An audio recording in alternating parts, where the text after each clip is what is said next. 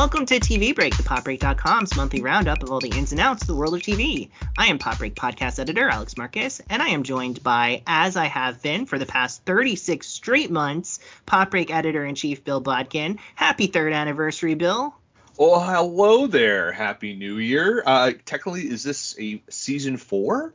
It is technically season 4. Wild times, man. Unbelievable. But yes, that is how long we've been doing this podcast for, every single week or every single month rather, without fail. And along with Bill, I am, as almost always is the case, joined by my friend. He is, I believe, still sending Warner Brothers Discovery CEO David Zaslav to voicemail, even though we all are pretty sure that he's probably calling with good news, right? It's our resident TV columnist, Josh Czerniecki. Hope that show you've been working on for the last 2 years of your life still makes it on the air, Josh. You know, I wouldn't count on it at this point. Oh, man. I'm sorry, Josh. The behind-the-scenes world of TV may be in a state of constant chaos and uncertainty these days, but we here at TV Break choose to look at the bright side of life, as a Monty Python may have said once or twice. And that means, in this case, that we were going to be excitedly and with much anticipation talk about the things that we are most looking forward to on 2023 when it comes to the world of TV. We will also be checking in on the streaming wars and review The Witcher Blood Origin for our new series Spotlight, which we are all so excited to talk about. But before we get into all of that, Bill, what was the best thing you watched on TV last month? Well, there's two things. One I can only briefly talk about because that would spoil a podcast we have coming up. That would be the season 2 premiere of Bill versus the MCU. I've been watching the first season of Daredevil, and I will downplay it by saying it's good. I won't go into anything further. So we're talking Bill, about the Defenders verse. Let's not lose our heads and talk about Daredevil quite yet. No. I'm just saying. If you've only been introduced to Daredevil via Spider-Man No Way Home or She-Hulk, and you're okay with a TV MA version of Matt Murdock, go on to Disney Plus and watch Daredevil season 1. That's just about as much as I'll say. But the show I have watched 10 million times. I have added to so much of this show's streaming time is Wednesday because it's my daughter's new favorite show. Okay. Yeah, and it's a lot of fun. It's a fun series. Dropped in December, and it's kind of within that whole supernatural school subgenre that has been ruling everything for decades since we first went to Hogwarts, and it's kind of adjacent to Sabrina. So if you like the Chilling Adventures of Sabrina, you'll probably like this. It's very Tim Burton-esque. Jenna Ortega is really fun in the role of Wednesday Addams. It's a fun movie. It's a fun series, I should say. It's funny. It does have some legit scary moments to it. It's got a nice little mystery at the center of it. This is a fun show to binge right before we start getting back into the prestige television of the 2023 season. If this is your thing, if you like some spooky stuff, Wednesday is a really good show to check out. I really enjoyed it. I don't know if you guys watched it or not. Alex, I feel like maybe you did. No, I did not, because it came out, and, I have seen every Tim Burton film, and definitely would say that I once upon a time enjoyed him as a filmmaker, but, he is no longer a guarantor for success. And as a result, I was looking at this project and thinking, well, it's the Addams Family. I don't know. This seems like maybe a miss. I remember even talking to somebody and saying, like, what is Jenny Ortega doing? She's on a hot streak after Scream. And now she's like throwing her luck in with this Wednesday Addams solves a murder mystery at like evil school. And I'm just like, what are you doing? This is a bad choice. But it turns out, great choice, best choice. She is now one of the biggest stars in Hollywood overnight. She 100% is. I'm waiting. I'm sure her Marvel deal has been FedEx to her house. I have actually heard rumors that she is being considered for a Marvel role that I won't go into more details because we might talk about it on our other podcast. Yeah. But if you like Tim Burton, I feel this kind of gets back to the root of Tim Burton, where it is a nice balance between humor and horror.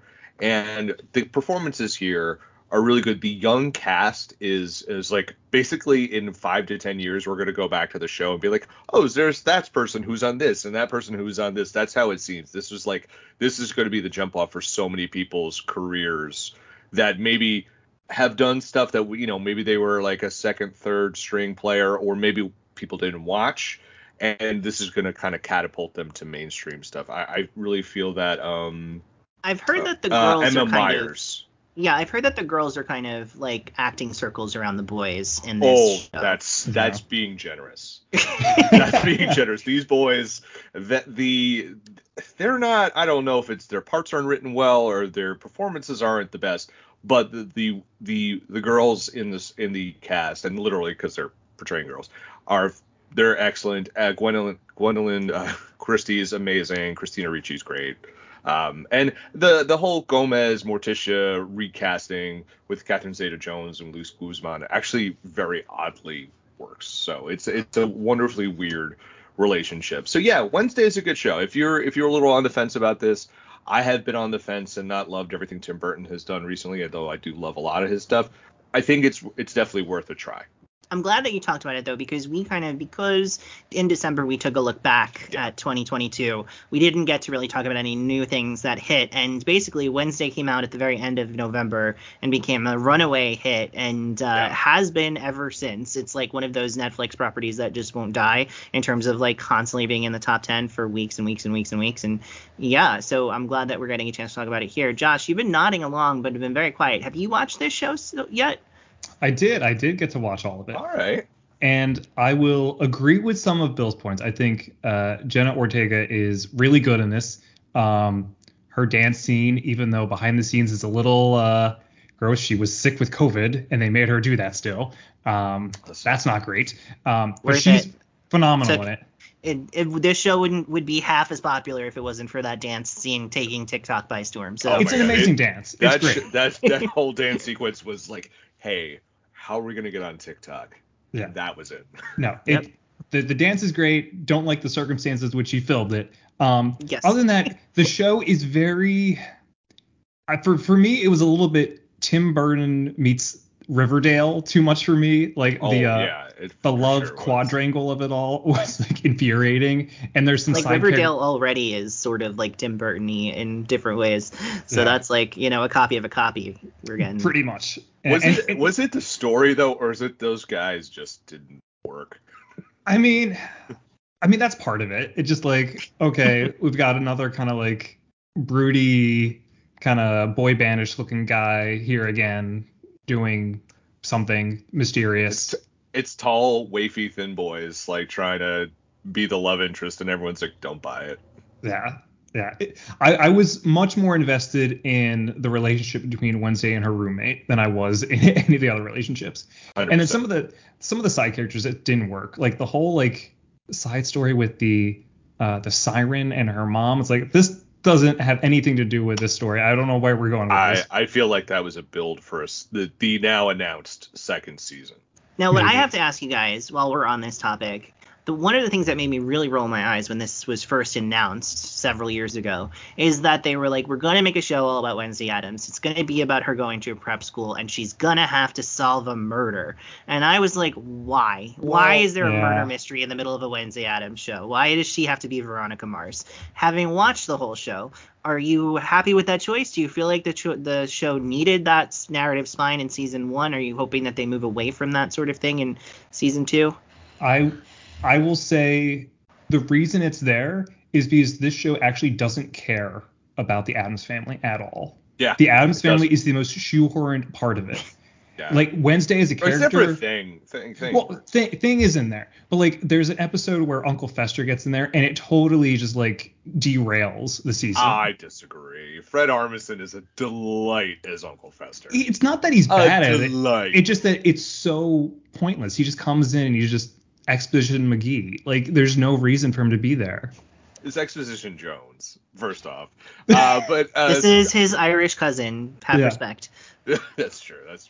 I mean, like the murder mystery to me was like it's more about the lore of the school and like because they position Wednesday as a writer, and she's writing like a kind of a mystery, and so she's kind of like putting that into her book as well. So it plays for the character for sure. But yeah, the Addams Family, man, if they cut all those scenes, it would have been the same show.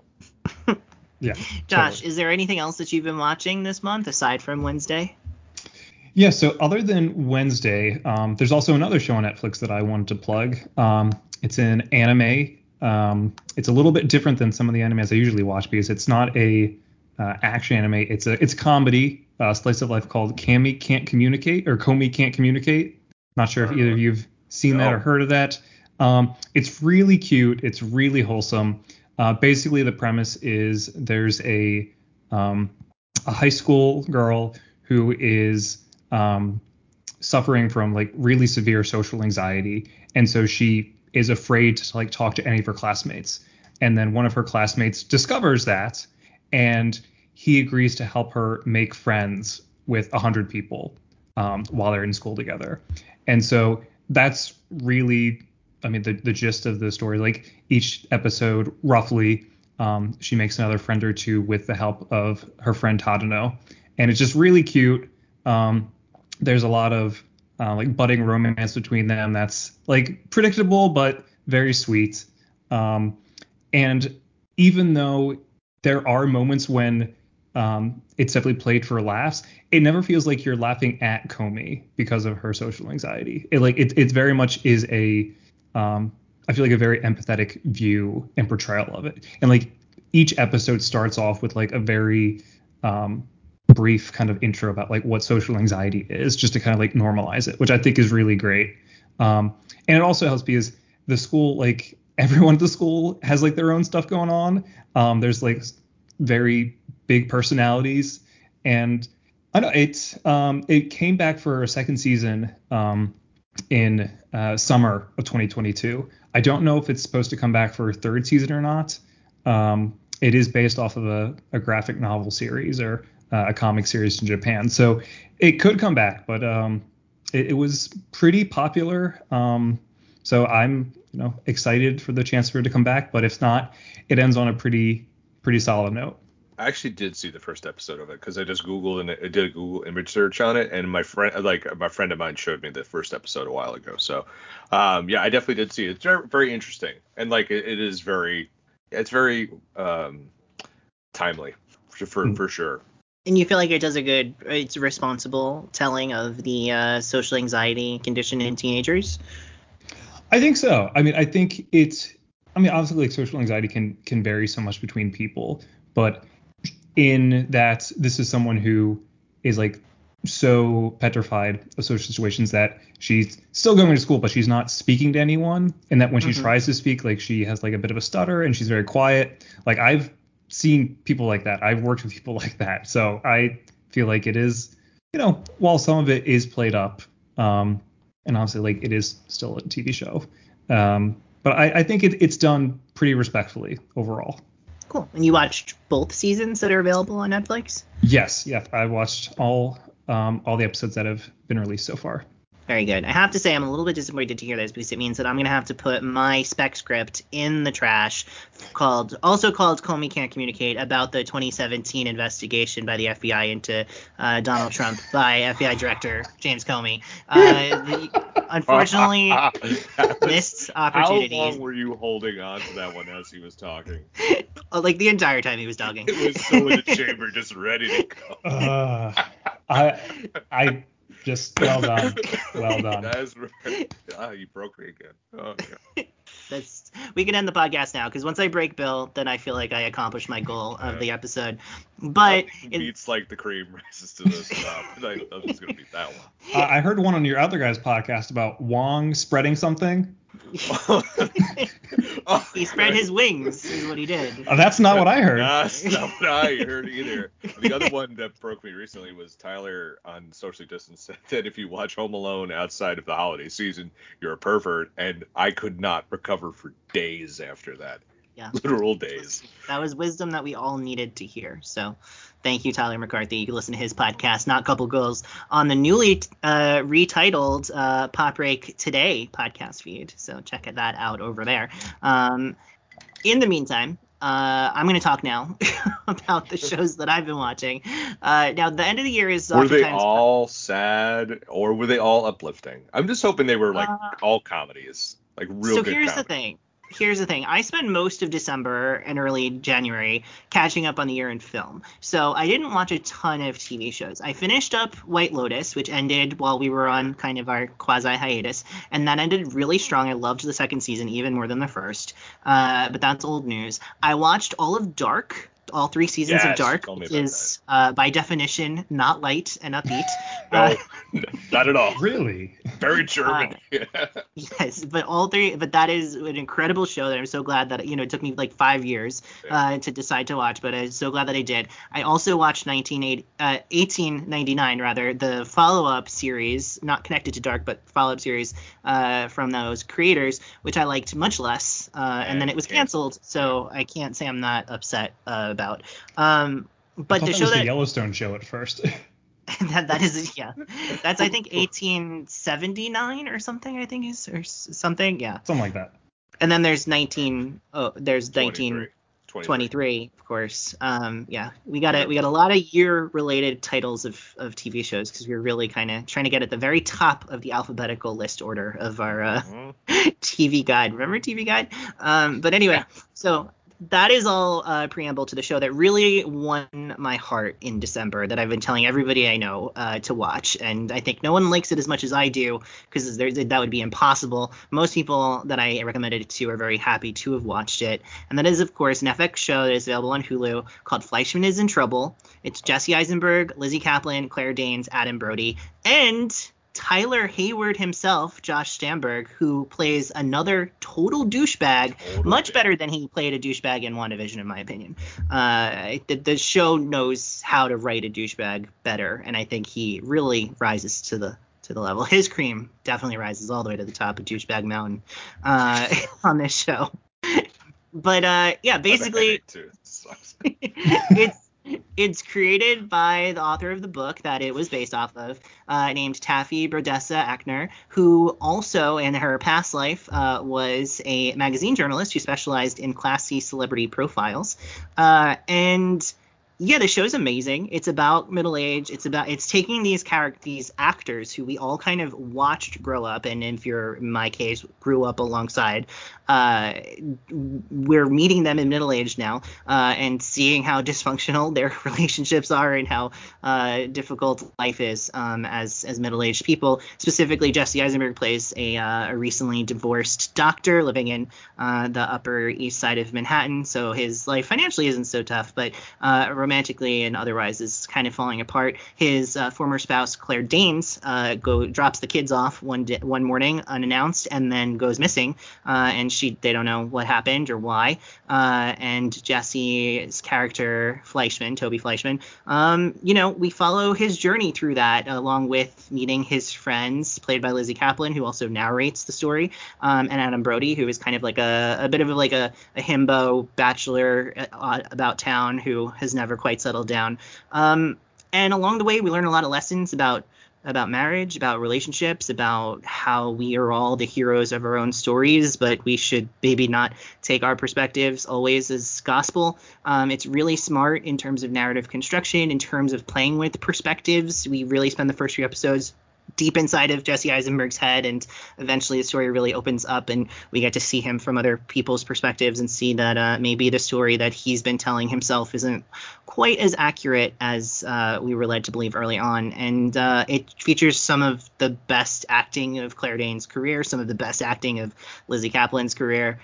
So really, really great stuff. And it's only 8 episodes, so I really recommend everybody check this out. It's really, really great. Are they like 30-minute episodes or hour episodes? No, they're like a solid hour each episode, Okay. Like between like 48 and 58 minutes long, with commercials, but it's worth the time. It feels like, when you consider the whole show overall, I think a fair complaint is that the book probably could have been adapted into a 6-episode series instead of an 8-episode series, which is often the case. We end up with one too many or one too few episodes along the way. But it has such a great style. It really has a cinematic quality to the visual language of the show. It has such if you like a very writerly sort of narration and way of speaking, which I am a huge sucker for, there's a lot of that. It really, you can tell that it was based off of a book in a good way, unless you don't like stories based off of books, and then it's a kind of distracting. But it's really, really good, and the Lizzie Kaplan character kind of steals the show late in the series in a way that is kind of foreshadowed early on, but really pays off in a great way by the finale. So I really recommend everybody checking it out. It's funny, it's sad, it's insightful, it's willing to engage with like really messy stuff, but it is also a story about rich people in New York and their interpersonal problems. And I know that can be alienating and annoying to certain people. So if that is you, then maybe stay clear. But if you have an open heart and are willing to listen to the problems of the Upper East Side socialites, then check this out. It really feels like kind of like it's like a smarter, more less gimmicky Woody Allen movie that we never got. It's that kind of vibe. That's what the trailer gave me vibes of. It's like, hey, imagine if Woody Allen made a show. Here it goes. And, well, we actually know what that would look like because he did that, A Crisis in 6 Acts for Amazon, and that was starring Miley Cyrus and Elaine May, and that was awful. It's truly, truly terrible. I forgot that even happened. Yeah, it's upsetting that I could just immediately remember all of those details so quickly. But impressive. Yeah, this is more like if a woman was allowed to make a movie like Woody Allen got to for 40 years, she might make a movie a little bit like this. All right. So now we are going to move on to what is usually our news break segment, which, as I said in our intro, we usually talk about one of the biggest stories to hit the airwaves in the world of TV. This last month has been either nothing has happened or only bad news has happened, depending on the week you're checking in. Lots of layoffs, lots of shows getting canceled after having produced all of their episodes, the thing that is totally normal. So we decided instead of talking about that, we were going to look forward to the year that will be, where aside from a writer's strike that is imminent and could completely derail the entire industry, there's a lot to look forward to in the world of TV in 2023. And we kind of narrowed it down to 3 shows each that we're going to talk about.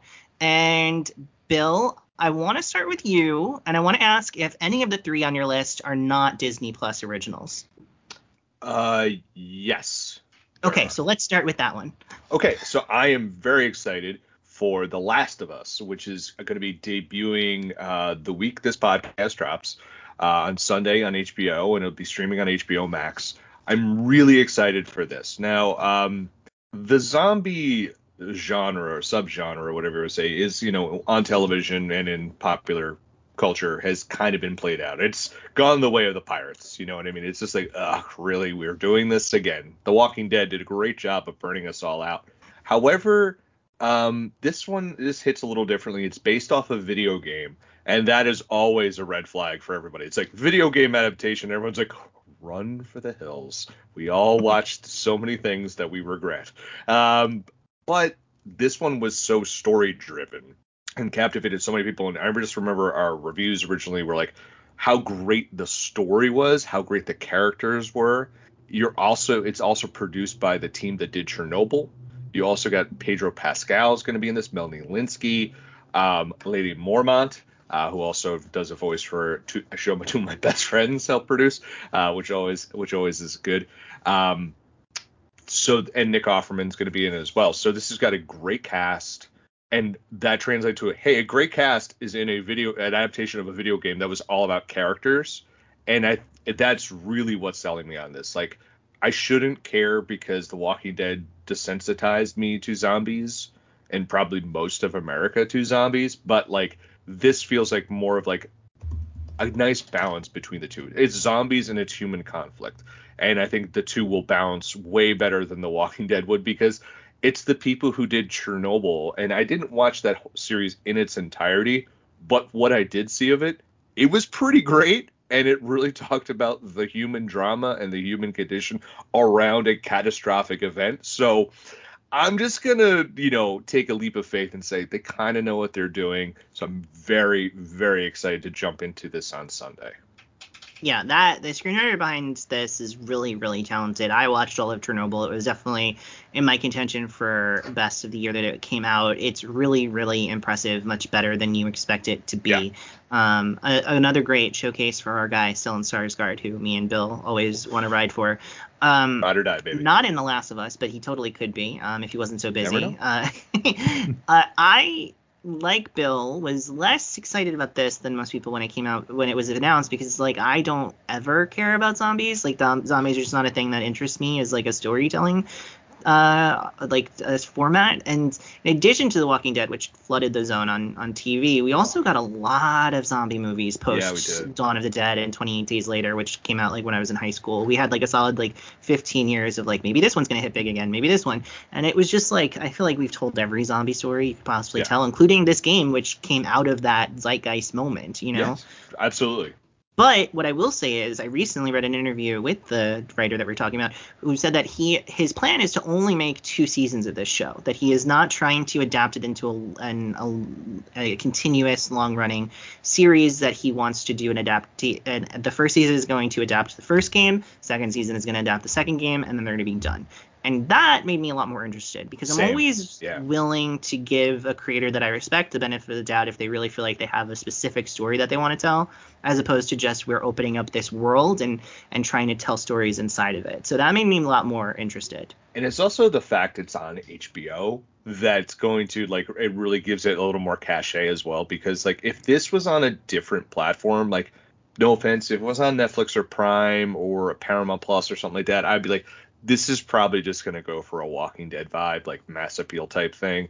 Whereas I feel like HBO is like, whatever, we're not TV, we're HBO, essentially. They just don't give a shit. They're like, we're going to do it the way we want to do it. And that's going to be not always the most mainstream acceptable thing. And then they do it like that, then it becomes totally mainstream and acceptable. So that's why and they let people be artistic and take chances. So that's why I'm more excited about this than if it was on any other platform. Yeah, if it was on Paramount Plus, it would star Jason Ackles instead of our guy, and none of us would know it existed yet. Yeah. We would just be like, wait, what is that actually coming out this year? It would already came out in December and we missed it. We vote if it was on. It would be Plus. And it'd be produced by Taylor Sheridan. Yes, who is just like, someone needs to, like, does he eat? I don't know. It just seems like all he does is produce scripts to miniseries starring Oscar winners. Really well.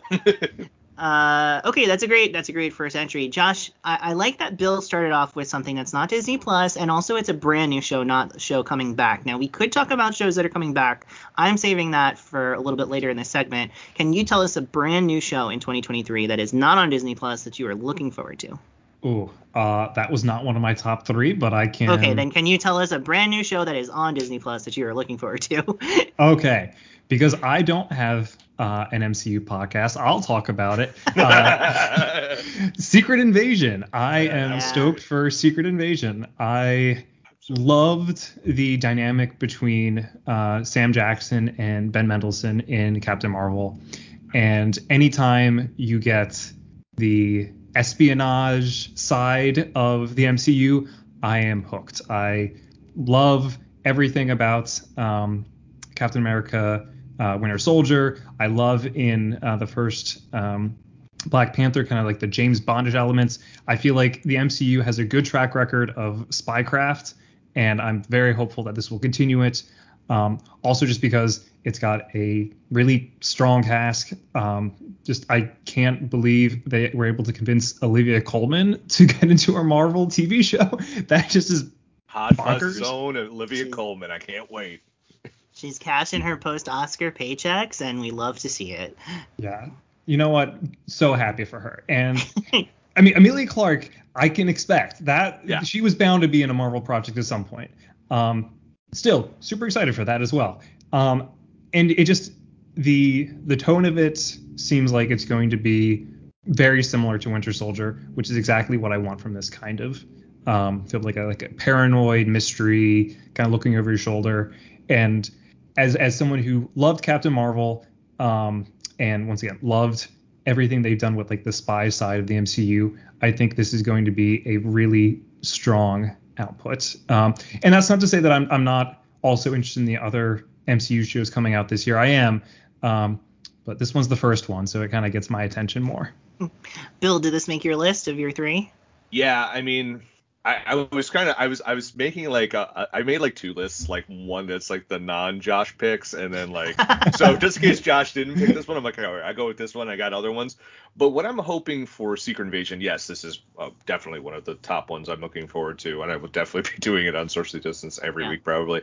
Is I'm hoping this is kind of like, this is a weird comparison, but I think this is Marvel's Andor, where it's more serious and it kind of takes you out of lore and legend a little bit, and it's its own thing. I know that's probably not going to be as true, because it's like, well, I mean, it's like Skrulls, and it's going to advance a whole bunch of stuff, and Don Cheadle is going to be in it, and that's going to lead to Armor Wars, and the other guy who was Rhodey is going to come back, and he's a Skrull and stuff like that, and Terrence Howard, I always forget it. Tony. That's how I know him. And but no, I'm just hoping it's just a different vibe. That's what I'm hoping. Andor was in Star Wars. That's what I'm really hoping for in Secret. Well, that's what the trailer is promising us. I think we're gonna. I think that there's going to be less quips. I think it's going to be a little bit drier. I think it's going to be more tense. I'm looking forward to it as well. It is also on my list. I have to admit. We've talked about it, so I know. Yeah, it's like, if you listened to our D23 and our Comic-Con episodes for Phil versus the MCU, this is one of our most anticipated new projects out there for that reason, because it's a little bit something different, and also, like Josh said, because it has such a great cast, in addition to Olivia Colman and Amelia Clarke and Samuel Jackson and Ben Mendelsohn, and you also have Martin Freeman coming back. You have, as you said, Don Cheadle coming back. You have Kingsley Ben-Adir, who's an actor that I really liked. He's being positioned as kind of the villain of the piece, although with this sort of thing, who knows? But you might know him from One Night in Miami when he played Malcolm X. You might also know him from the short-lived Zoe Kravitz High Fidelity, where he played the primary love interest on that show. Which I think we reviewed in season 1 of this. We did. I believe we did, yeah, and we mourned its loss whenever that happened. But right after that happened. But yeah, I'm really excited about it. I think it has a lot of potential. I'm trying to keep expectations modest, because with MCU stuff, you just never, that's always a good thing. You always want to be pleasantly surprised as opposed to, let down. So, but it's going to be hard for me not to be too excited about this. And it's notable because this was a storyline that people thought would be, an installment of the Avengers. People thought that it could be kind of like an overarching phase-long arc, and instead they're putting it into a Nick Fury spin-off series for Disney Plus. So it could be opening up a Pandora's box of story potential for the wider MCU, or it could be just a really taut, self-contained spy story. So I'm really excited to see how they go. Well, Bill. Alex, I feel like you are not going to have a problem picking a show that isn't just on Disney Plus. So what is one of your most, the one you're excited for? Okay, so I'm going to go with my most excited, the thing I'm most excited for that is a new series, a mini-series that's coming later on this year. Hasn't been dated yet, but it's expected sometime later this year. It's called Class of 09. It's for FX is producing it for Hulu. It is... I like the cast alone. It's Brian Tyree Henry, who I will see in anything. He is fantastic. If you have an Apple TV Plus subscription, you should watch Causeway, which is a movie that he just made with Jennifer Lawrence. Really excellent. Josh, you would really like it. Bill, you would really like it. And listeners, I don't know. Maybe you will, maybe you won't. I think he looks like he's going to lock up a Best Supporting Actor nomination, or he's at least in the conversation. Well, you'll have to listen to the Way Too Early Oscar podcast to find out what his prospects look like over there. But in the meantime, we can talk about his potential Emmy nomination this time next year, I guess rather in about 9 months or so, or possibly in a year and a half, depending on when this show actually comes out. It's because Emmy eligibility is weird. But in any case, Brian Tyree Henry and Kate Mara play FBI agents who are reunited after the death of a friend from their Quantico class, which, if you don't know, Quantico is like the quote-unquote college that people from the FBI attend. It is set in the near future, where AI assistants help solve crimes. And it is from Tom Rob Smith, who you might know as the creator of London Spy, which is a really good British spy series with Ben Whishaw from a number of years ago. And also he was the person behind the American Crime Story season, The Assassination of Gianni Versace, which was a really, really interesting narrative experiment for that show. The show also will co-star Raul Castillo, who you might know from Looking, Brian J. Smith, who you might know from Sense8, and it features directors such as Stephen Canals, who was the creator of Pose, and Joe Robert Cole, who is the co-writer of Black Panther. So really, really cool pedigree behind the camera, in front of the camera.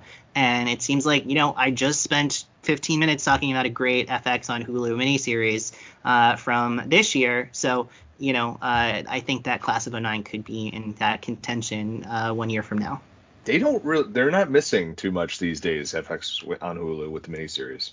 FX does not miss. When they put out miniseries, especially when they put their weight behind a project, it is very rare that you come up feeling underwhelmed or disappointed. And it's basically the probably the second most important prestige brand on television these days, FX, second only behind HBO. I can't really think of anything else that has the same cachet beyond those two. There was a moment where Netflix was kind of nipping at FX's heels, but they have kind of fallen into a whole other situation, like the one we'll talk about a little bit later. But I think FX means quality, where I'm concerned. For some people it means the movies, but for me it just means quality. Josh, what about you? Is there another show? We talked about Secret Invasion on your list. What's another show on your list? I'm glad you made that joke, because that was there, and if you didn't, I had to. There. It's right there. Well, I'm gonna probably steal another one of Bill's here, because I have to talk about the Sweet Baby Boy, the return of Grogu, The Mandalorian season 3. I am so excited, and you know what? Let's just get more Pedro Pascal on this podcast. You can never have too much Pedro Pascal. That's a fact. That's true. So excited. I feel like last year, after we had the half season that we got out of Book of Boba Fett, I really just wanted to see more of that, because wow, that show was rough, but boy was it good when we got to see Mando and Grogu during the Mando takeover. Yeah, it's so sad that show was best part was another show within it. It's like now we are currently in Bad Batch season, which, as Bill lasts about approximately 9 months. Yeah, it'll be over in September. Curious if you guys think that maybe there will be a Mando takeover of the Bad Batch inexplicably some point to make people watch that show. There should be at this point. They've hinted around at Boba Fett, so you never know. Yeah, that's what we need more of. But yeah, The Mandalorian topping a lot of people's lists of most anticipated shows of 2023. Josh, that's a very good call. Curious, though, that you didn't choose, some of the other fresher shows that Disney is promising to give out Star Wars, especially, we got Ahsoka and we got Skeleton Crew, which I always want to call Skeleton Key, but that is a different thing entirely. That was a scary movie that I watched when I was in high school, and it's probably not that scary now. But I remember it took place in New Orleans. I was thinking of The Skulls starring Josh Jackson. That's what I thought the Skeleton Key was. Yeah, Skeleton Crew starring Jude Law, also coming later this year. But Bill, did you decide to include a special Star Wars entry onto your list of most anticipated? Well, I was. I'm going to actually go with something else before I go to Star Wars that actually we're going to probably be talking about next month, and that's the Rian Johnson series Poker Face. I'm just going to get this out right now so everyone can just chide me. I have not seen Knives Out. As we record this, I have DVR'd it off TNT. Yes, that is a very old man statement to make. I was already talked about this on my other podcast.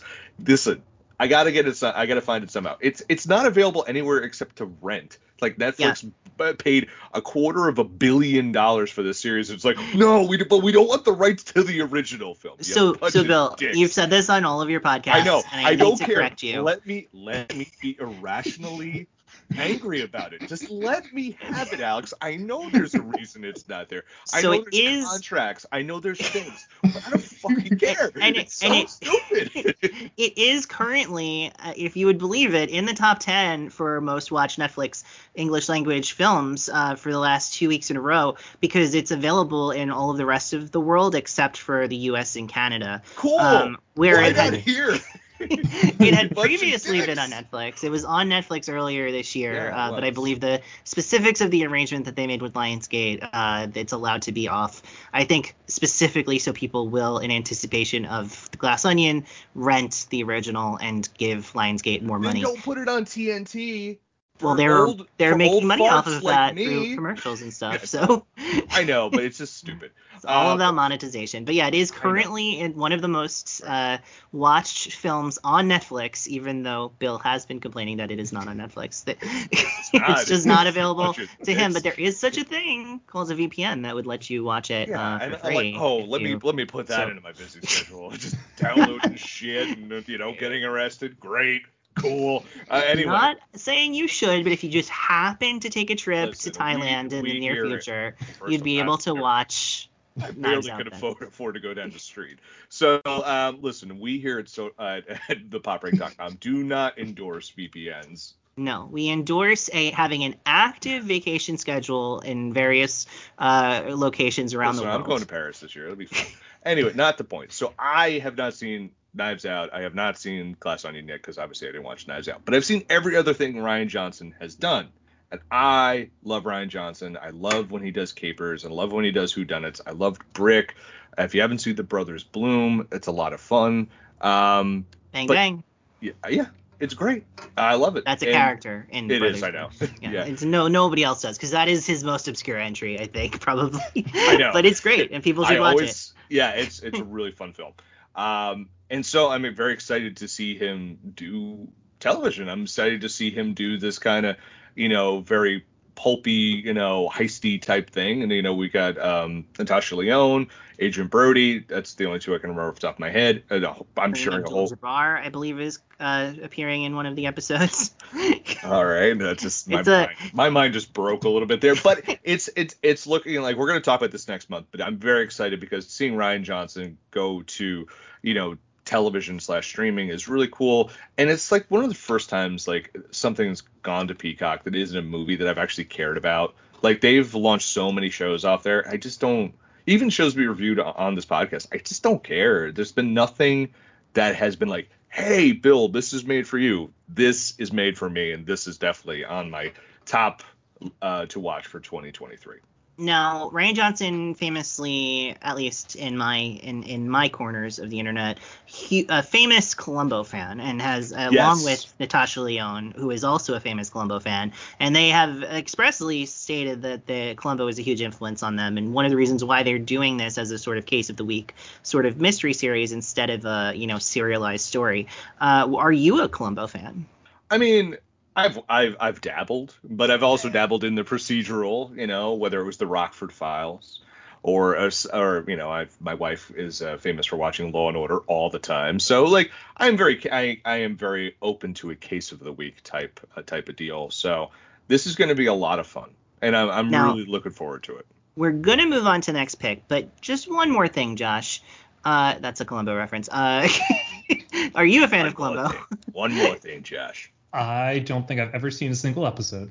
Change your life. You know what? I believe Columbo reruns are available to watch on Peacock, so you can while you're waiting for. There's like 20 years worth of episodes you can watch. Yeah, so I'm excited. But in the meantime, Josh, what else is on your list of things that you're excited about? We have Secret Invasion, we have Mandalorian season 3. What else? Okay, and then I think I'm pretty safe in saying this will not be on Bill's list, so I'm not gonna read off his test again. But Point Break the series. No, just kidding. No. Well, first off, make up for that bullshit movie from a few years ago. I'll write it. You know what? I'm gonna write it. Yeah. So tune in next month for Bill's version of Point Break the movie sequel. No, I am really excited for Demon Slayer's 3rd season. So that is another anime. So I know I'm the most anime watcher of the three of us. You gotta get you on Blur Watchers one day, because they have anime segments all the time. You'd fit right in. It's like I'd be happy to join them. Every show you talk about, they have a segment on. Yeah. I'd be happy to join them. Yeah. And they're also welcome to join Aaron and I for our podcast. They're in Philly, just like you. Okay. Well, there you go.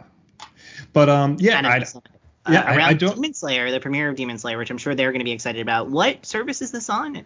So that is not clear yet. So the first, so it's going to definitely be coming out in Japan, and then it's probably going to come out on Crunchyroll. However, that hasn't been announced yet. The first season is on Crunchyroll and Netflix, and then the second season is exclusively on Crunchyroll. So it's probably going to get picked up by them, but it hasn't been officially announced. However, there's also going to be a special movie, 1 hour movie that takes the last 2 episodes of season 2 and the first episodes of season 3 and jam it together into one big special. And I believe that's going to have probably limited release in theaters as well. So there's big anticipation. This is probably one of the biggest anime out there right now. And just the last season just was so good, so emotional. The animation is ridiculously good. I am so excited. I just need them to announce when I can actually watch it. But typically, so angry saying that. Well, typically they do it on Crunchyroll. They do it like day of release in Japan. Okay. So as long as you're listening to the sub, you're watching the sub, not the dub. Which is the only way to do it if you're going to be of course. Oh, so. Josh, so just for clarification for people, now HBO Max has that Crunchyroll hub, totally different from the Crunchyroll subscription service. Totally different. Okay. Yeah, Crunchyroll owns subscription service that is actually a combination now. Crunchyroll and Funimation had their own streaming service, but they merged last year. Okay, so hopefully that'll be out day and date, because I know the frustration when a show is airing overseas and it's not airing day and date on the streamer, because that means that instead of getting to watch it a couple hours after everybody else, you have to wait like 6 months, and that sucks. So or that's like not what you're dealing with. Knives Out is on Netflix, but not the goddamn United States, stuff like that. Sons of bitches, no wonder you're going under. What? So I'm going to talk next. Secret Invasion was one of my choices. We've talked about Class of 09. My last choice is a returning show, The Other Two, HBO Max, inexplicably surviving against all odds. I thought it was canceled. I honestly thought they canceled this show.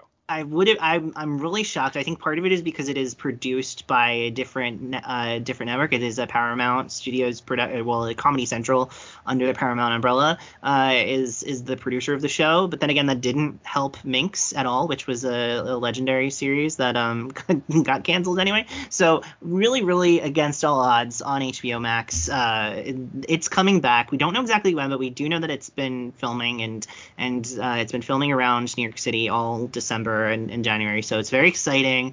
I can't wait. Everyone who listens to this podcast knows it's one of my favorite shows. I don't need to get into why or how, because it just is, and I'll be talking about it a lot once it comes back, and I'm just so glad that it was spared, because so many shows like it were not over on HBO by Mr. Zaslav. So thank you, Mr. Zaslav. I won't say anything bad about you as long as you keep the other two on the air. Yeah, like I said, I'm shocked. I thought it. You guys. I think 2023 is the year that you're both gonna have to watch the other two, because when that show premieres, I might just dedicate the entire episode to the other two. We'll just break it down season by season and talk about why it's so fantastic. Yeah, you can make a podcast around it could be called Bill versus the Other Two. Wow, that's. I don't know. It has implications. I don't know if I like. Yeah. So I'll close mine out. I don't think I got to my third one. I will go to Disney Plus, although I will give an honorable mention to the second season, which I'm also surprised this got a second season. Our Flag Means Death season 2. I am looking forward to that. I'm very surprised they got a second season. Well, that's Taika Waititi, and he's a very marketable brand. I know, believe but when it was airing on HBO Max, it was the biggest show on HBO Max for like several months. So I think that if anything was going to be safe, that was going to be it. It definitely had after the finale, a lot of people got into it type deal, I feel. But for me, it's going to be Ahsoka. So I'm going to go to Disney Plus for this one. I haven't seen any trailers for this one yet, but based off her appearance in The Mandalorian season 2 and season 2.5, Rosario Dawson is awesome. I can't wait. And this, we're going to see like kind of go more into the books and the video games and the animated series. We're not going to stick in the movies. And this is where my co-host on Socially Distanced, Amanda, is really going to, this is her time to shine. And it's going to be a lot of fun to see what new characters they bring in it, because like the potential I've heard from many in the know Star Wars people is like, this is going to be like kind of the new direction for a lot of Star Wars. So I'm very excited to see where that's going to take us, because I'm going to be honest, I feel like outside of Mando, like we've tapped all the Skywalker stuff, guys. Like we've mined it for everything we can. So let's go someplace new, because there's decades worth of written material, video game content, and other content that they can pull from, and that is equally exciting. So that's what I'm looking for. Yeah.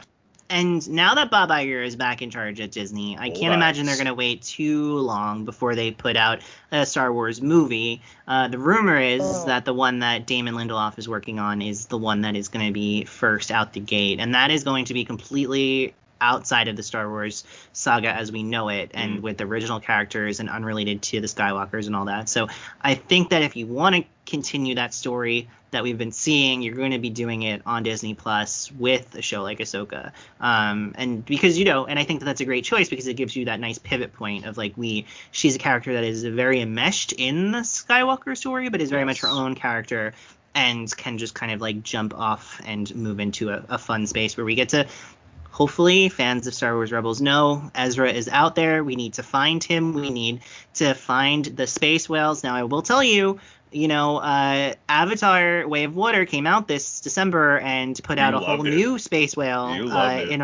and totally overthrew the Star Wars space whale supremacy. So it's gonna be very interesting to see if Ahsoka dives into that debate in 2023. We're gonna find out. Listen, then we got like 7 more Avatar movies that got greenlit, and so maybe one will just be all whales. And listen, I mean, they are composers of brilliant songs. They are nonviolent. They have deep emotional relationships with their families and with their communities, and they're amazing, and we love them. And I'm not gonna have anyone say anything bad about them on this podcast. Sounds good. Sounds like Michael Giacchino as a whale. I don't know what that means, Bill, but unfortunately we have to leave it there. He loves his family. He directed a Marvel thing, so come on. We're going to have to leave it there, because now it is time for us to check in on the Streaming Wars, our monthly segment where we decide who is up and who is down in the world of streaming based on news, views, and reviews. 2022 was a real roller coaster ride for all the streamers to various degrees. Who do you think closed out the year on the strongest note? Josh? Okay, so I know we spent a lot of time ragging on it, and in our last podcast talked about how it's some of its choices were probably going to be rough this year, but I'm going to give it to Netflix, because Wednesday really was like the talk of the fall and the beginning of winter. It was everywhere. It was the show to watch. On top of that, Netflix, even though they don't have Knives Out, as Bill is happy to remind us. In America and Canada, but in the rest of the world, they do. Last time I checked, I don't live in the rest of the world, guys. I live in the United States. One time I'm going to pull that bullshit card. Yeah. I live in America. Just a little asterisk there next to. So even though Bill can't watch Knives Out, Glass Onion, they have DVR'd it tonight, guys. I'm going to watch it. They have advertised it so much, and it has done well, at least critically. I don't know how we can quantify. It did well views too. I've got numbers if you want to hear them later. Okay. So and it did well at box office too. For the 1 week that it was in theaters, yeah. Yeah. And so those are probably the biggest two. But in addition, there was also a few other ones that, while not as big heavy hitters, Emily in Paris came back for season 3. That is a somewhat popular show, so that's something. And also I'm sorry. That is the exact right way to describe Emily in Paris. That's something. Sorry, no disrespect towards the people who were behind that show. Yeah, I think they know what's going on that show. Fair. The checks have been cashed, Josh. Yeah. They're okay with it. Well, speaking of the checks being cashed, there's also That 90s Show coming out this month, which is that was the thing. Yeah, definitely a good paycheck for a few people. But get that money, Deborah Jo Rupp. You know what? Good for her. She's gonna be in Covenant Chaos. Is she confirmed for that? I saw it on Twitter. I mean, it could be okay. live. Who knows? No, if it was on Twitter, it's definitely true, Bill. I don't know what you mean. Yeah. Okay. So those are just a few other side ones, but really Wednesday and Glass Onion, I think, sealed it for Netflix. Yeah, I'm going to go next, Josh, because I want to back you up on this, because I went with Netflix as well. Wednesday, huge smash. I don't know if you realize just how big of a smash. It is the most watched English language series ever, beating Stranger Things record that was set earlier this year. They weren't happy about that, by the way. They were kind of pissed. It's second only to Squid Game in terms of popularity on the network. We also have Glass Onion, you mentioned. That is the most watched 2022 release after 1 week, with 55 million views, which is very impressive. And Knives Out, as I said, Bill, was number 3 on the English language movie list, even without being available in U.S. and Canada. So the fact that that it was able to be that high without having access in U.S. and Canada region is really impressive. In addition to those that you mentioned, there's also Pinocchio, Guillermo del Toro's Pinocchio, which debuted over the holidays and I think was one of the big holiday movies on streaming for the holidays. And it's getting a huge amount of positive press when it comes to awards. Of the 3 Pinocchio films that came out last year, it was the best, apparently. It was. It actually was. I mean, well, you know what? I haven't seen the Pauly Shore one, so I can't say for sure, but I feel like I have a pretty good guess that the Guillermo del Toro one is better. Hold on. Yeah, the less that's for real, and the less we talk about it, the better. Wow. Yeah, that feels like a socially distanced topic for you guys. It sounds like a topic I would have talked about when I was drunk, and I don't want to talk about it. But yeah, for some reason we cannot get away from Pinocchio movies. Of course, there was an Italian one that was made a couple years ago that was also nominated for an Oscar. But this one I watched, and it is very good. And it's like the odds-on favorite for Best Animated Feature at the Oscars. It's been making a lot of top 10 lists. It's been getting a lot of critics' prize. All of that stuff is really good for Netflix because they are having a notably lacking awards season this year. All of their big awards bets have really failed to deliver for them. So the fact that Pinocchio is kind of bringing it up is helpful. One? Yeah, White Noise dropped and was kind of a dud. So was Alexander Iñárritu movie, which was supposed to be Bardo, which was supposed to be their big play that also bombed with the awards voters and critics, and I don't think many people watched. So yeah, they had a lot of swings and misses this year in the awards race, but you know they're hoping for a Glass Onion screenplay nomination, and they're very bullish on Pinocchio. Dave Bautista's not getting an Oscar nomination, Bill. He might get an MTV Movie Award nomination, but I don't think he's getting an Oscar nomination. No disrespect. In addition to all those things, though, there's also this little movie called Bullet Train, which in the Netflix English language top 10 film list, it ran the table for 5 weeks in a row in the top 10, despite only being available in the U.S. and Southeast Asia. So for the whole rest of the English-speaking world, not available, and yet it was managed to be in the top 10 for 5 straight weeks. So a movie that did okay business in the box office just absolutely dominated for Netflix. There's also a movie that you guys might not know about. It's called Troll. It is a global sensation. It really just it also ran the table for literally weeks on weeks as being one of the top movies of the year on Netflix, which is really impressive since it's a movie that is it's a foreign language film without any previously existing IP. It's about a troll, which I guess we all love trolls, so good for them. But yeah, very impressive. And then on top of all that, right before the new year, we learned that Chris Rock is doing a live streaming special for Netflix on March 4th, where he will be featuring material around the aforementioned Slap. No, not the series that was on NBC with Uma Thurman back in the early 2000s. What a piece of shit. That show. Fuck that show. So stupid. Not that Joe. I'm dying now. Come on, it wasn't good. It was terrible. Of course, it was so bad. It was like, what would you do if your neighbor slapped your child? Imagine what would happen.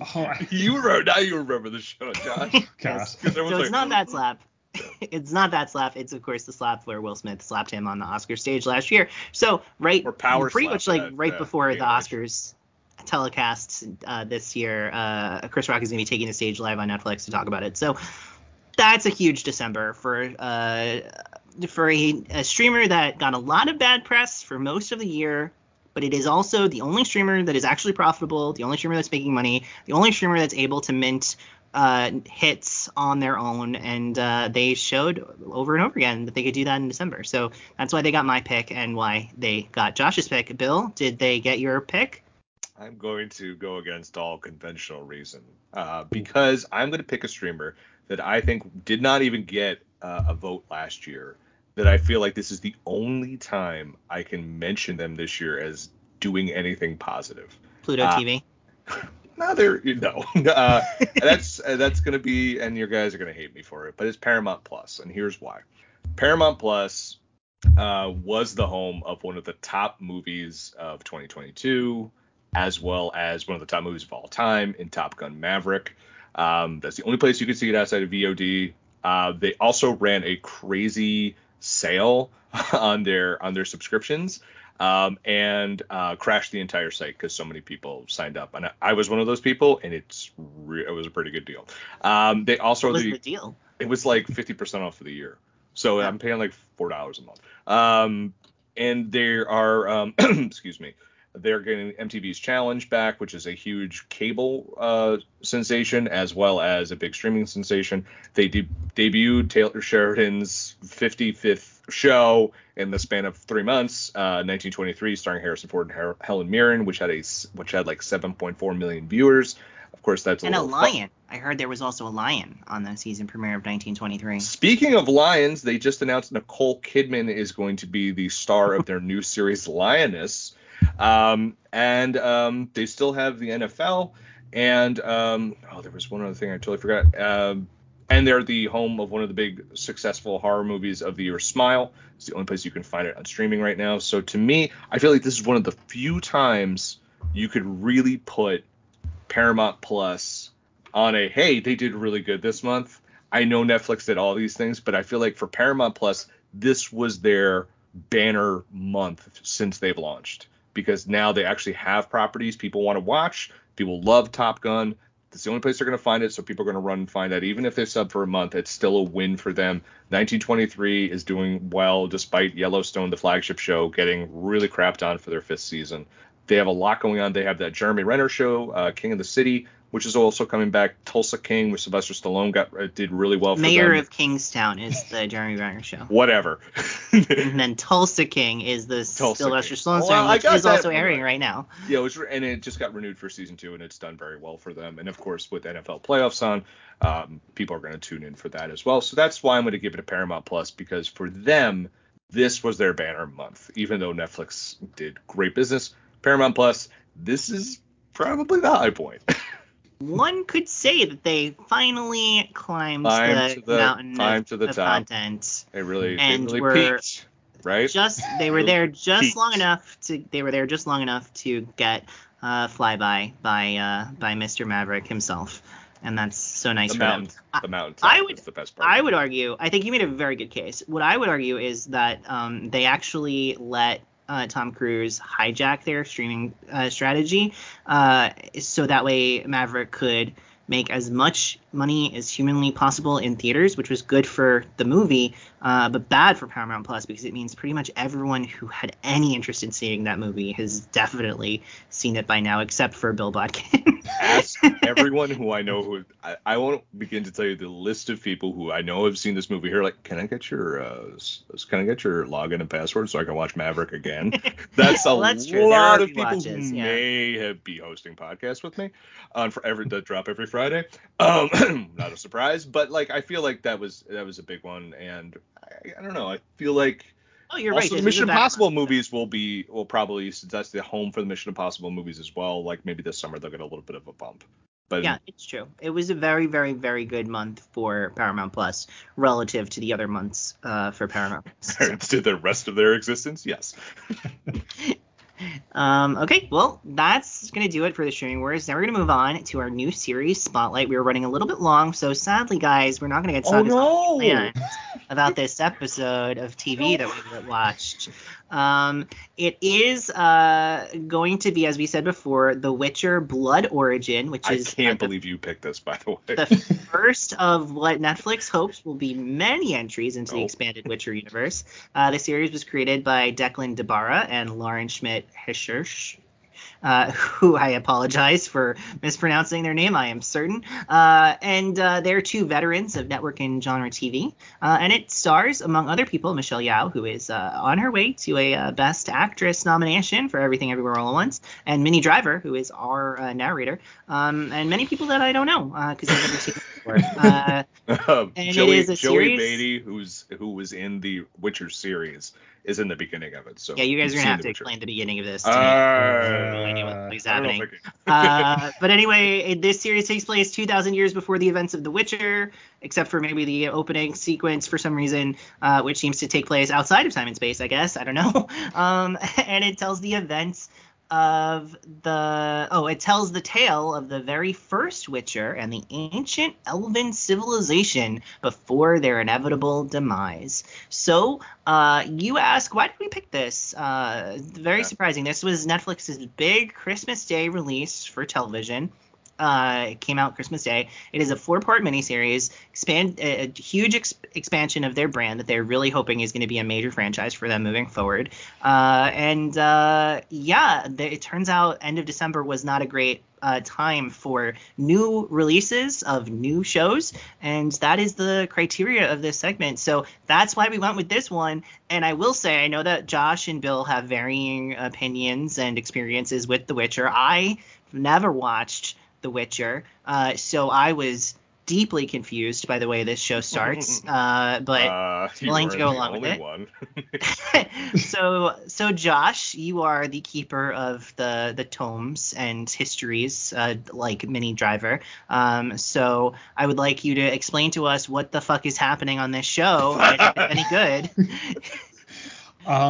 Nothing good. No, I don't understand. Yes, I do understand actually. So the whole framing narrative with Minnie Driver and Jaskier is so stupid.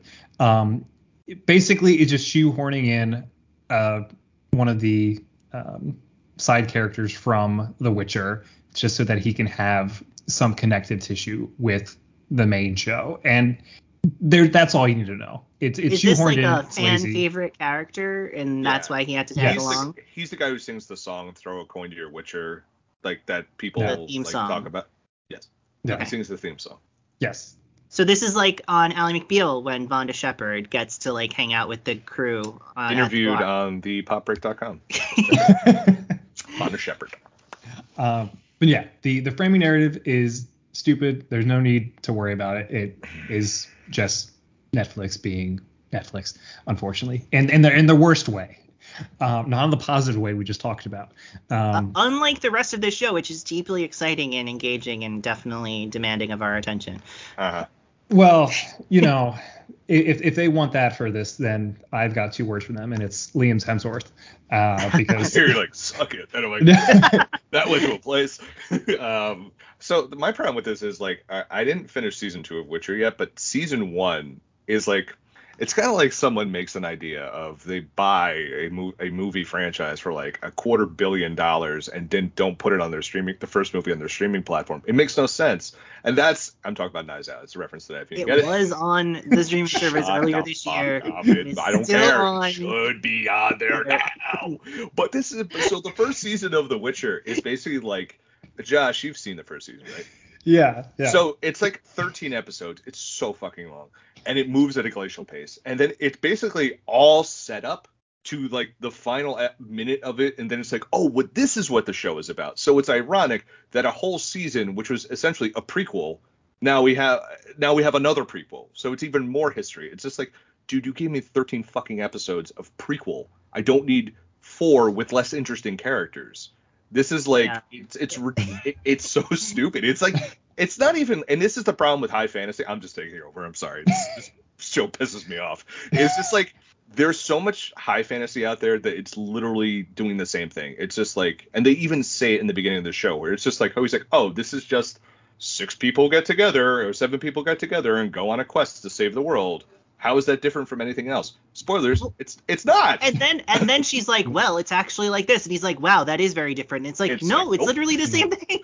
Yeah, and it's like we just saw this within the past year with Wheel of Time, Lord of the Rings, Willow, this House of the Dragon. House of the Dragon a little different because there's no like quest with a whole bunch of people, and it's just like Also, you know what? Respect to The Witcher. No spoilers for House of the Dragon, but on this show, when all of the ruling people are gathered together and about to usurp power, the dragon does burn them all down. Was that a dragon or was that something my kid drew on a piece of paper? I had because questions. that looks like balls. It reminded me a lot of, like, you know, like in Beetlejuice when they like go to the other dimension. And it looks like the one that scarred me for my entire childhood. I know. Yeah. So it's like it's not even high fantasy. It's like mid fantasy because it's like what the kids would say. It's mid because they don't have. It's just here's a journey. Here's this wonderful world building, and here's these characters.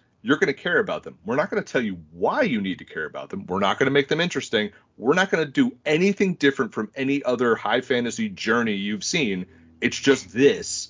Enjoy I'll it. say it's honestly it's even worse than that because it's also, and we're doing it in 4 episodes. Yeah, and it's just like, and what's even weirder is like the main bad guy was like a lovable good guy in Lord of the Rings, so it's like Rings of Power, and it's just like it's so. I feel like that's what like Willow's airing right now. I can barely keep up with it. It just hasn't. It's not even sticking to my ribs, and that's the type of stuff I like. And it's just like this. It's like this show is such like a waste of time. It really is. It's just like, and I'm gonna finish it because I'm 2.5 fucking episodes in, so I'm like, well, now I gotta know how it finishes. But it's just like, I only got to through the first episode, and I feel pretty good. I will, I'm gonna go to Josh in a minute, but I will say I thought that Sophia Brown, who plays one of the main characters, was really good, and I thought that like she has star potential. She could lead a show like this. I liked what she was doing. And yeah, so Josh, anything else that you want to say about it? Because that's as far as I can go. It really feels like your friend's D&D campaign that they're really into, and they try to explain it to you, and you're like, oh wow, that sounds great, but in reality you're like, what? I don't care. That's what this show is. It tries to present itself as, oh, isn't this epic? Isn't this amazing? But I mean, you're totally right, Alex, to bring up that one piece of dialogue where they say like, actually, no, or this is something we've heard before. It's like, okay, well, if you realize that, then why are you making the show? Because there's nothing new here. Some of the I think some of the performances are fine. I think some of the choices with like the world building are really like weird and don't make any sense. Like in this first episode, they make a big deal about the song that the main character, the Lark, is singing. The song means absolutely nothing. It's talking about like an uprising from like the lowborn people of the continent, except there is nothing like that. It's totally unrelated. So they try, and I've watched like 2.5 episodes of the 4, and they try and make that like this is the rebellion song, and they're going, but there's no like the people, like the lowborn people are treated poorly, and like maybe there's gonna be a revolt, but it's never built up. I feel like they're gonna shoehorn that into the last episode. The show feels like caught right in the middle between the Peter Jackson Lord of the Rings trilogy and Xena Warrior Princess. Yes. And I think that that's like an untenable tension that cannot sustain my interest. So I will not be continuing to watch the show. I really found it striking that like sometimes it was like, wow, this looks really expensive. It looked like they really put a lot of work into it. And other times it looks like it's like the cheapest, foam, rubber, like steel blades and stuff like that. And I think that you just are asked so quickly to be invested in a world without giving, and I know it's a prequel, right? So there is an assumption that like you already know this world, you care about it, there's some buy-in. But it is a completely different story that takes place 2,000 years in the future or in the past, and presumably none of these characters have any connection to you. And yeah, they just rush through it so fast. Like the way we get one scene where the sister shows up and is like, I'm going to bring you home. And then and she's like, I don't think so. I'm not going to let you do that. And then like that little girl has a seizure and is like, you should redeem your wrongs. And she's like, okay, I guess I'll go back home with my sister. Very next scene, sister gets killed. Like, it just like, it's so fast. They don't let anything breathe because they only have 4 episodes. And I can't believe I'm saying this, but like, you know, maybe they should have tried to stretch it out a little bit longer. It was supposed to be 6, and that's damning. Like, if you read the Wikipedia entry, it's like this was really supposed to be a 6-episode thing, and they cut it down to 4. Well, that you can feel that. It feels like they cut it down. It feels like it's just pitched to like a general audience, which I think is a mistake because the thing that people like about this genre of storytelling is really feeling immersed in the world building, right? That's always number one. Like, number 1 is the world building, number 2 is the characters, number 3 is the plot. And here it was just plot.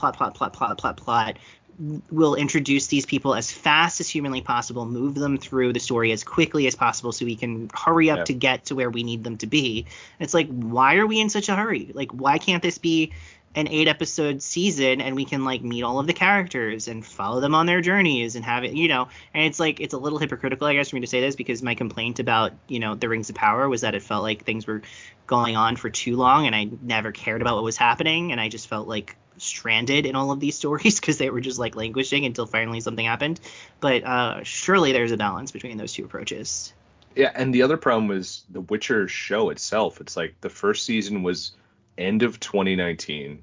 The next season's like beginning of 2021. So there's so much time that like for you to remember everything. This wasn't like Stranger Things where it was like seasons 1, 2, and 3 were like jammed together. Then you had like a break, and then you came back to season 4. You know these characters already. It's like you have to kind of go back and remember The Witcher. It's not like it is popular, but it's not like everyone knows it. Like, and I think it's a little arrogant to be like, oh, let's do a prequel series. Okay, were people demanding it? It's more like Netflix's bottom line was demanding a marketable franchise that they owned, and so therefore we were doing that. But Josh, you correct me if I'm wrong. You've seen all 2 of the Witcher seasons, right? You've seen both of them. Yes. So I would say that you are at least marginally a fan of the franchise. Do you feel like this was a proper brand extension, as gross of a term as that is in terms of a creative project? But like, do you feel like this like honored the spirit of The Witcher? Do you feel like it hit some of those same spots for you, or do you feel like it was just a real swing and a miss?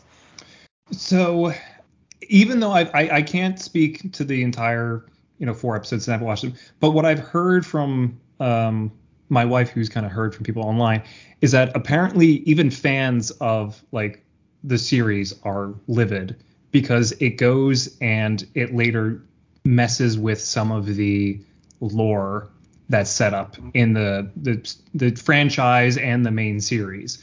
And so the answer is it's actually burned some bridges with fans who were already on board with the series. So in fact, not only did it not put things forward, it may have, I mean, the last, 3 months have been just like terrible for this brand of The Witcher on Netflix. So no, this did not help. This did not help at all. And it's one of the lowest rated and lowest critically rated original series from Netflix. It's like terribly reviewed. Like, critics were really harsh on this, and I know I sounded like I was harsh. It's perfectly okay. Like, it's like I think it's just barely okay. It's passable. Like, when I say perfect, when I say okay, it's just like, this is fine. It's like, whatever. It's on the background. Like, you miss it. You didn't miss anything. You know what? If you watch it, you're fine. It's like B tier CW content. Like, it's like Rain. Generous. Like that's like we're in the. You remember that show Rain on the CW? Yeah. I think that's the area that. This reminds me of like the Hollywood had this like pattern of releasing films, like high fantasy films, like Aragon, and like there was that one with Jeff Bridges, or I can't remember off the top of my head. Dragonheart? No, that's. Wait, is that Sean Connery? Yeah, Sean Connery. There was like they released these like sort of high fantasy, like seemingly big budget films right around Christmas time. They always flop because they were just like kind of like okay, you've introduced this new series. I don't get it. Like, there's a lot. Everything was kind of slapped together. This is what that feels like. It feels like a cash grab. It doesn't feel like a lot of thought was put into this, unfortunately. And I mean, it's perfectly passable to watch, but it's not must-watch television. In an era, like you guys are saying, where we are flush with fantasy content, passable is just not going to do it. No, it's not. It's not. And it's interesting, Josh, that you say that that's the fans' reaction to this, because it seems like a big reason why Henry Cavill is no longer employed by The Witcher is because he was consistently making complaints like that they were not honoring the source material, that they were not doing justice to the character, that they were not being respectful of the world. And they were like, we want to do our own thing. Shut the fuck up, Superman. Go fly away and hang out with The Rock. And, that made history. But it seems like this is also indicative of that approach. So it's crazy to, when you're barely out the gate, to be alienating your fan base to this extent. And now he's making his own Warhammer series where he's in charge, so he can make sure they follow the lore. So yes, Warhammer, a thing that totally exists that I know a lot about. I know too much about it. But yeah, and I don't know when season 3 is even coming. Like, I think it's supposed to come next year. No, I believe it's supposed to come this summer because they've already filmed it with Henry Cavill. That's the last thing, and then the Liam Hemsworth one is supposed to shoot this year and go next year. So we still have one more Henry Cavill iteration of this. But I believe they're going to continue doing more brand extensions. I think there's like an animated show in the works in this universe. There's more stuff happening here. They want it to be their own Game of Thrones and or their own Star Wars. And, I guess we'll see. Certainly everyone's allowed one misstep along the journey, but eventually those missteps pile up pretty fast these days. So that's going to do it for us. We, of course, over the course of 3 years, no missteps in any case, in any episode. Flawless record, 36 for 36, going on 37. So good job, us. Congratulations, guys. In the meantime, until next month, where we will be reviewing Poker Face. I'm sorry, guys. I know that the cool thing to do would be to review Last of Us, and because that's what all of the internet is going to be talking about, but obviously we're going with Poker Face because, come on, Natasha Lyonne as Columbo, basically, for Rian Johnson. How can you pass that up? So until we get there, Josh, where can we find more of your stuff on the internet? So people can also find me on the Anniversary Brothers podcast with my brother Aaron, where every month we talk about the anniversaries of TV shows and films. We actually just recorded an episode yesterday where we talked about the 15th anniversary of Cloverfield, nice. A movie which I have a fun personal history with that I think I shared with you guys before on this podcast. No idea why that came up. Yes, I think, you did. I don't remember what it is. I remember. But yeah, so people should listen to that. And I watched that movie in my dorm room, literally 3 blocks away from the events of Cloverfield, and that was intense. That was an intense experience. I watched it in a theater right around that area, and my wife and I walked out. We're like, this was a bad idea to come to the city to watch this movie. Or the best idea, the best way to watch an immersive experience. That's what everybody wants these days. You're right at the curve. Who needs 3D, James Cameron? Just watch the movie where it takes place. There you go. But yeah, so people should check out that podcast. And then I'm hoping that this year I'm going to have some more of my Couch Potato columns written. I know it's gone from monthly to quarterly unofficially, but I do have some ideas in the works. Just finding the time to write them has been a bit of a challenge. So hopefully those will be up in the near future. Well, maybe while I'm filling in for you on the Anniversary Brothers this month, you can take the time to write up your next column. That would be exciting, because I will be on there talking about, am I allowed to say, Josh? Am I allowed to say what we're going to be talking about, or we're going to tease Go for it. Okay, we're going to be talking about Breaking Bad, the anniversary of Breaking Bad, which is a show that I recently rewatched all of when Better Call Saul finished. So I'm very excited to talk about. You're all choked up. Yes. Yeah, that's what happened. I'm very excited to talk about the anniversary of Breaking Bad with Aaron, and very sad that Josh can't be with us.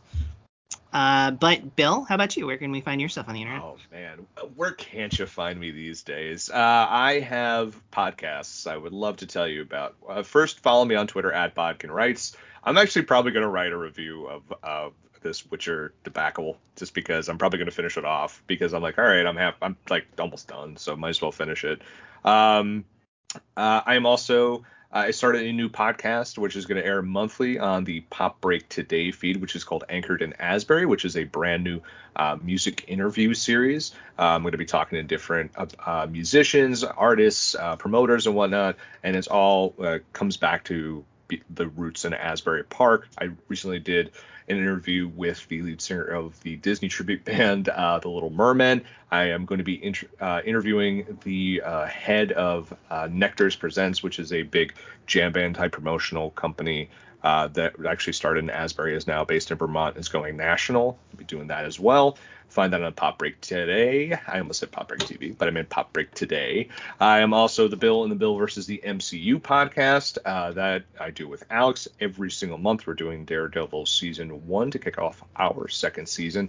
I am also the co-host of the Socially Distanced podcast, which drops every single Friday on all your favorite streaming platforms. This month we're doing the rewatch of the Cornetto trilogy, which is Shaun of the Dead, Hot Fuzz, not Hot Fudd. That's a completely different, weird Warner Brothers Discovery kind of after dark animation project in the vein of Harley Quinn, if you know what I mean. Cha-cha-cha-cha-cha. Don't cut that out. That's one of my best bits ever. I mean, we should cut it out so that way you can pitch it to Warner Brothers Discovery, get that thing greenlit. And The World's End, and we're gonna be talking about The Last of Us. Find that on the Socially Distance hub on all your favorite streaming platforms. Of course, I am the editor-in-chief of the popbreak.com. We've been doing this. This will be our 14th year. Check us out on Instagram and Twitter at the Pop Break. Yes, Bill, Josh, thanks so much. As for me, you can follow all of my work, all of those places that Josh and Bill already said. You can keep up with me. I'm not really active on Twitter these days, but I am still posting links to my stuff when it drops. So if you want to keep track of where I am around the internet, you can check that out. You can go to thepopbreak.com, click on the podcast tab, see all of the podcasts that I'm supervising, all the podcasts that I'm appearing in, all the podcasts that I'm hosting, all the podcasts that I'm editing over there. Also, this month on my Cinema Joe's podcast, film podcast that I do, we're going to be talking about the year in review, our favorite big budget, small budget in foreign films, as well as our favorite performances. Very excited to get into that. And I had the pleasure of being on my friend David's podcast called Piecing It Together, where we reviewed White Noise by looking at all the different puzzle pieces that helped build that particular movie over on Netflix, including different cinematic influences that we observed and things just that came up in conversation. So that was a really fun episode to record. So check that out as well. And in the meantime, also, if you're interested in my film thoughts, you can also you can follow me on Letterboxd at Media Thinkings, where I have just watched 40 films in the last 15 days because I'm an insane person. Yeah, it was an incredible ride, and you can see I wrote little short reviews on only 1 or 2 sentences each most of the time, unless it really bothered me or really impressed me. Definitely check out what I had to say about all those films over there, and I have a running list of the 83 films that I have seen from the year 2022 ranked in order, and that will be available until the end of January when it gets shortened to a top 20 list, because who cares about 83 films in the long run, right, guys? I love those. If you want to hear what I have to say about Michael Bay's Ambulance, or about Robert Downey Jr.'s tribute to his father, Senior, or a wide variety of other things that were varying degrees of good and bad, check out that over there. So until next time, guys, thanks so much for joining us. And as always, enjoy your TV break until next month.